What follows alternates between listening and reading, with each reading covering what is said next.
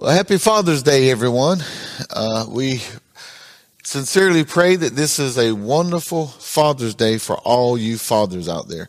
And I pray that this message today, it challenges you and it encourages you as well. And for today, we do want to take some time to look to the Word of God. And for just a thought, it would be what is found in a godly father. What is found in a godly father.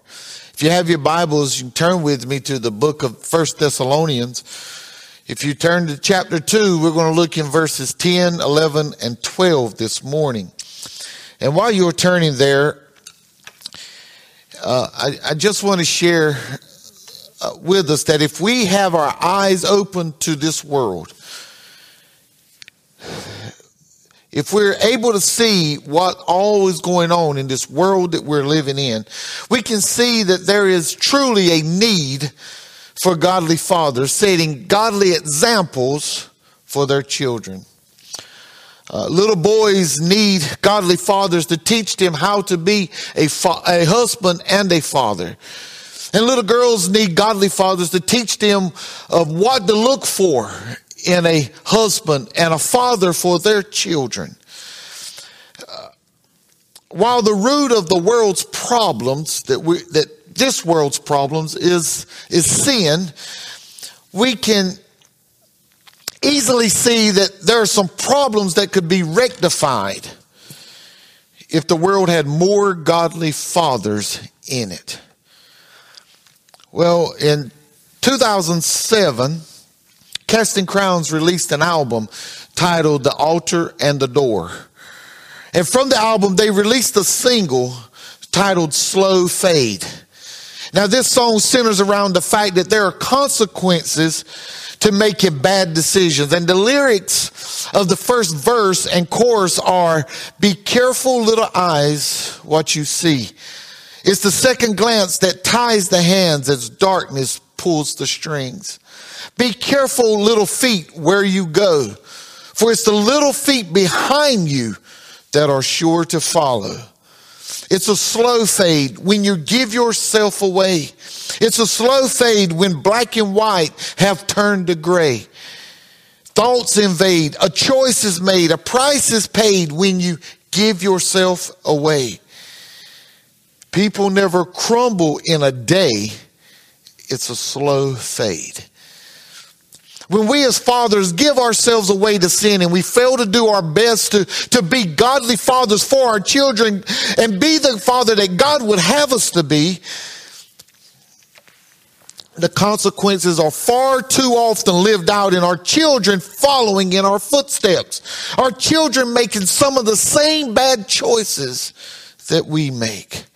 So as we look in this passage, we see that Paul gives us some characteristics of living as a godly father. The Bible tells us here in chapter 2 in verses 10, 11, and 12, Paul says, "You are witnesses, and God also, how devoutly and justly and blameless we have behaved ourselves among you who believe. As you know how we exhorted and comforted and charged every one of you as a father does his own children, that you would walk worthy of God who calls you into his own kingdom and glory." Oh, this is God's holy word. Pray with us. God, as we do look to you today, we just thank you that you've given us a day that we can honor fathers. God, fathers play such an important role in the lives of children. And we pray, God, that fathers everywhere are taking serious their responsibility and that they have a reputation of being the man that you would have them to be. God, as we look to you today, we pray that you would speak to the hearts of every father in this world, those who are living as godly as they can. God, we pray that you would encourage them and strengthen them, and those, God, who are failing at this responsibility, God, we pray that you would convict their hearts and help them to see their need and their children's need for a godly presence in their lives. Now, God, we pray that you would move and minister throughout this service, and that God, whatever said and done, that you would be glorified, your Son magnified, and your people edified. And God, we're trusting you in all things. In Jesus' name we pray. Amen. When we look at the circumstances that surround this letter that Paul is writing to the Thessalonians, we understand that the church at Thessalonica at this time, or Thessalonica at this time, it is under heavy persecution. The Jewish religionists were set on destroying the church and the reputation of the church's founder, the Apostle Paul.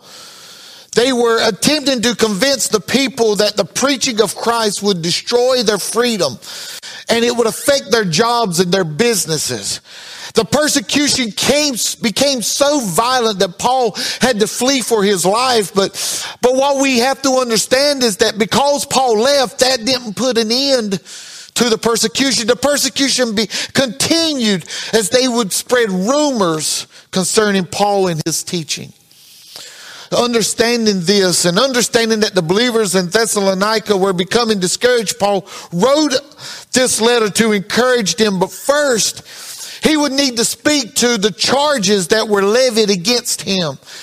He wanted there to be no misunderstanding about him or the ministry of Jesus Christ. He was a true minister of the truth of the gospel of Jesus Christ. And while this passage speaks to the characteristics of a true minister of the gospel, these same characteristics can be found in the minister of the home. That minister should be found in the form of a godly father. So what we noticed in this text first is the reputation of a godly father. Now, as we look here in verse 10, Paul speaks of himself as a minister of the gospel. And while the religious Jews were attacking his character, the believers were witnesses of this true character. The believers could testify of God's reputation as a true minister of the gospel. Fathers, those who come in contact with us, whether we're on our job, whether we're in a doctor's office, whether we're in public or we're with our neighbors or even with our friends and with our families, we should carry a certain reputation and that is that we are godly fathers. Paul says that the believers were witnesses that he was a devout man. And what should be witnesses of godly fathers is that they are devout Christians. In other words, we should be striving to live holy lives before God, separating ourselves from the world and giving ourselves to the will of God. Romans 12:2 tells us to not be conformed to this world, but to be transformed by the renewing of our mind, that you may prove what is that good and acceptable and perfect will of God. But Paul also speaks that the believers witnessed him being a just or a righteous man. As godly fathers, we should be seen as just or righteous men. We are to live our lives, demonstrate love for one another by treating others as God and not society or not as history would have us to. Luke 6:31 shares that just as you want men to do to you, also do to them likewise. And Paul also speaks of the believer's witness of him being a blameless man. And as godly fathers, we must be blameless. Blameless before God and blameless before others. Philippians 2:14-15 tells us to do all things without complaining and disputing, that you may become blameless and harmless children of God without fault in the midst of a crooked and perverse generation among whom you shine as lights in the world. Now, this doesn't mean that we must live perfect lives. This doesn't mean that we won't fall short. Romans 3:23 reminds us that we all fall short of the glory of God. But this does mean that as godly fathers, our reputation is that speaking of according to the will of God rather than the will of men. It's that our lives are lives that in such manner that that the world knows that we won't stand for the mistreatment of others. Instead, that we come to the aid of the poor and the widows because we understand Proverbs 21:13 that says, whoever shuts his ears to the cry of the poor will also cry himself and not be heard. It means that the world will know that we live our lives as people who truly believe God's word, that they will know that we fully believe that only the redeemed, only the born again believers and those who have received Jesus as their Lord and Savior will be welcomed into the kingdom of God. As godly fathers, our lives must be a witness that Jesus Christ is Lord of our lives. C.S. Lewis once said, how little people know who think holiness is dull. When one meets the real thing, it's irresistible. Even if 10% of the world's population had it, would not the whole world be converted and happy before the year's end? Oh, it seems C.S. Lewis is saying that not even 10% of the fathers in the world are godly fathers. And if you are listening to this message today, I want to declare to you that your children, no matter how old they are, they desperately need a godly father in their lives. Yes, our reputation should be, if we are a father in this world, in this wicked world that we live in, our reputation should be that we are a godly father. And notice in this passage, Paul shares the responsibility of a godly father.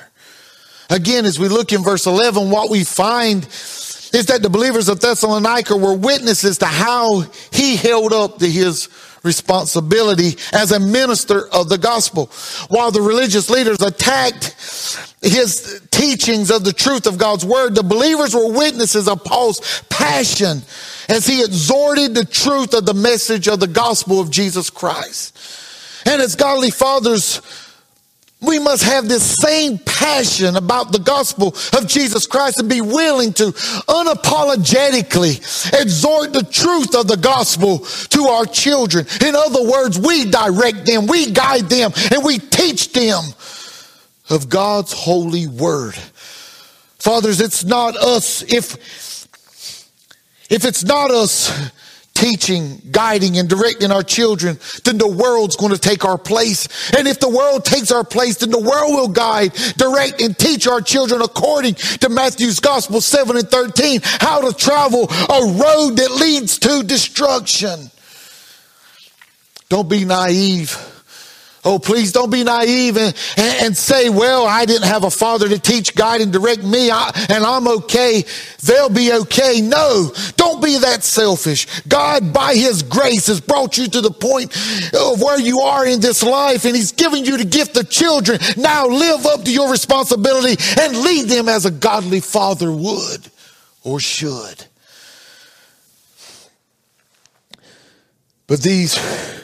But the believers of Thessalonica were also witnesses that through the gospel of Jesus Christ, that Paul also comforted them. And as godly fathers, there are times when we must comfort our children. This may not always be easy for us, but we just need to get over ourselves. We need to be there and be courageous enough to encourage, console, and support our children. We know that they're going to experience pain in this sin-cursed world.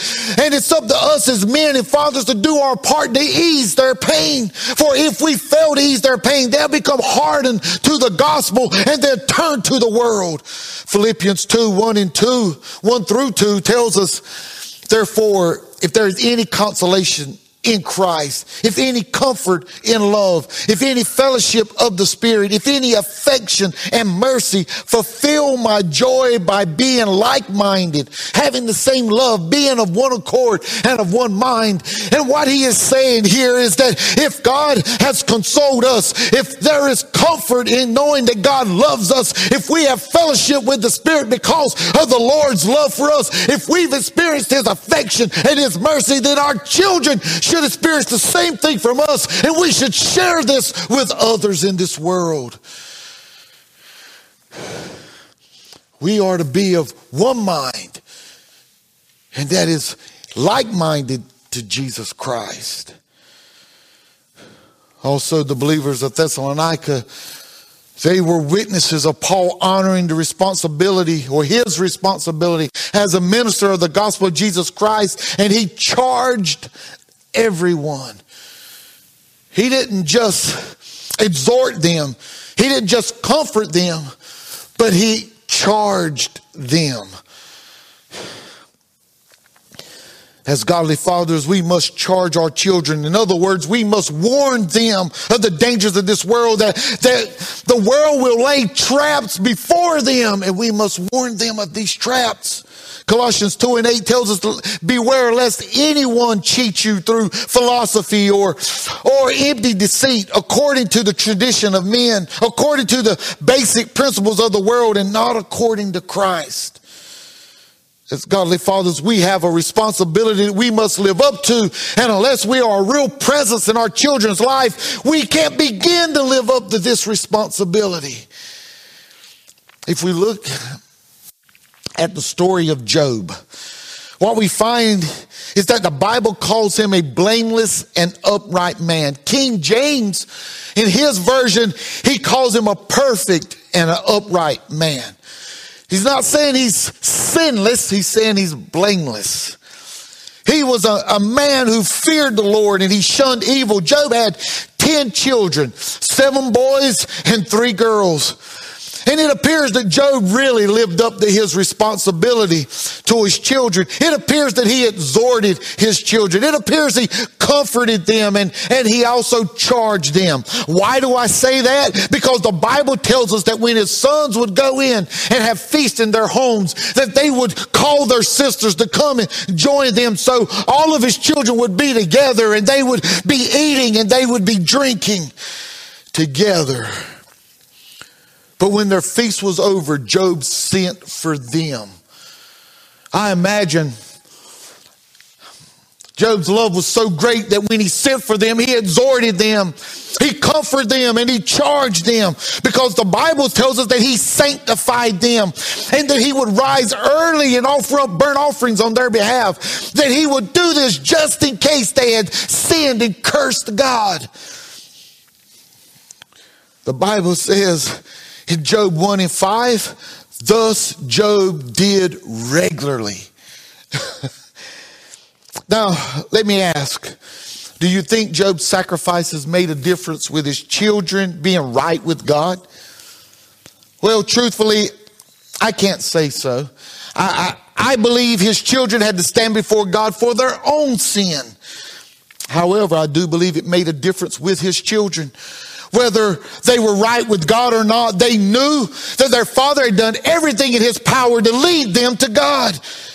In his reputation and fulfilling his responsibility, Job, like Paul, would be able to walk worthy of God and God called them into his own kingdom and glory. And my question to you, fathers, whether this is your first Father's Day or whether you've had many Father's Days, whether you are a young father or you have some age on you, whether you have the privilege of being a grandfather or you're still awaiting that day. My question, are you fulfilling your responsibility in being a godly father? Does your reputation speak of you being a godly man? Are you doing, as Job, everything in your power to know that your children know Jesus as their Lord and Savior? I don't know if you're doing this, but if you haven't, you can begin today. First things first, you must be born again. You must have a relationship with God through his son, Jesus Christ. So I ask you, are you ready?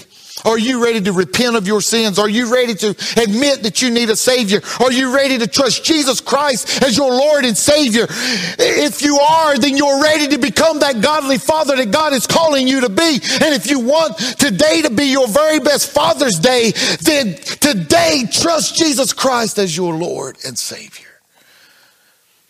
And if you're wondering, how do I do this? Well, first you have to settle in your heart, do you believe that Jesus is God's only begotten Son? Do you believe he was born of a virgin? Do you believe that he was born into this sin-cursed world? He lived a perfect life. And for this, they nailed him to an old rugged cross. And on that cross, he bled and died for your sin, for the sin of the world.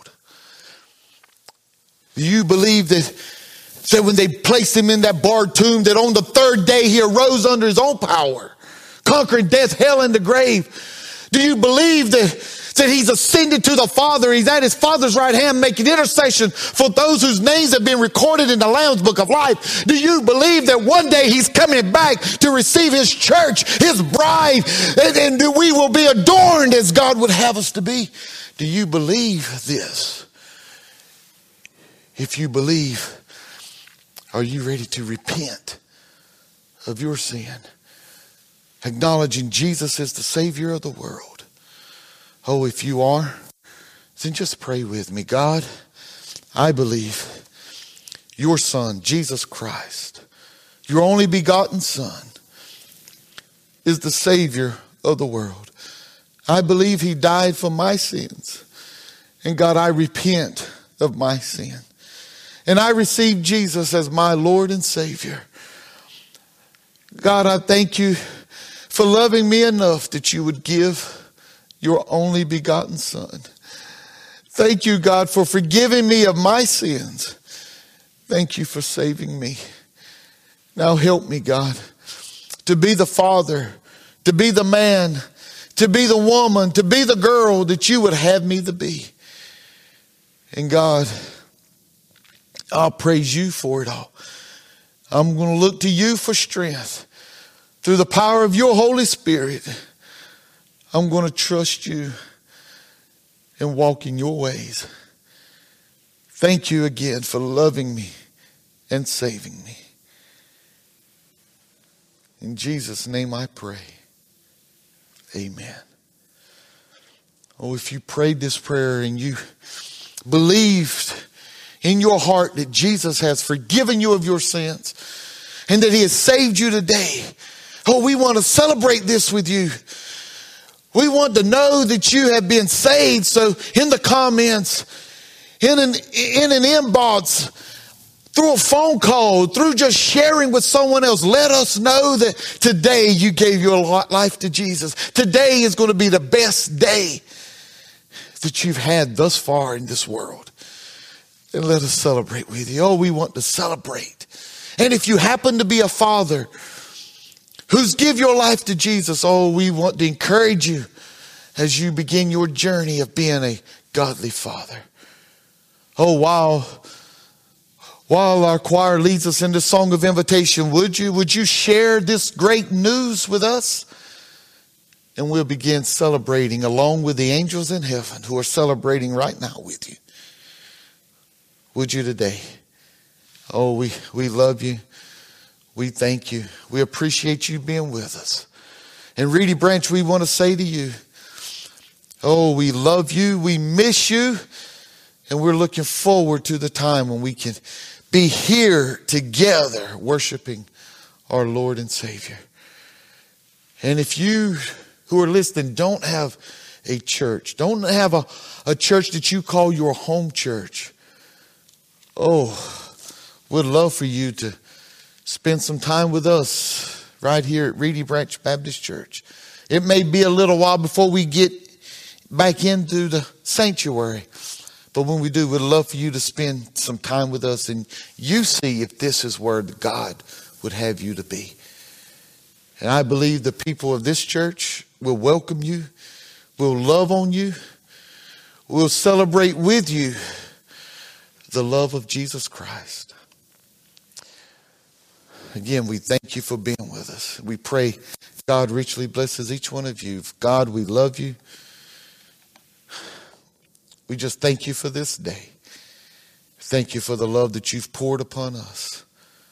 For God, we wouldn't know love without your love. So now we ask that you would be with us. Help us be in this world what you would have us to be. And we'll praise you for everything that's accomplished. In Jesus' name we do pray. Amen.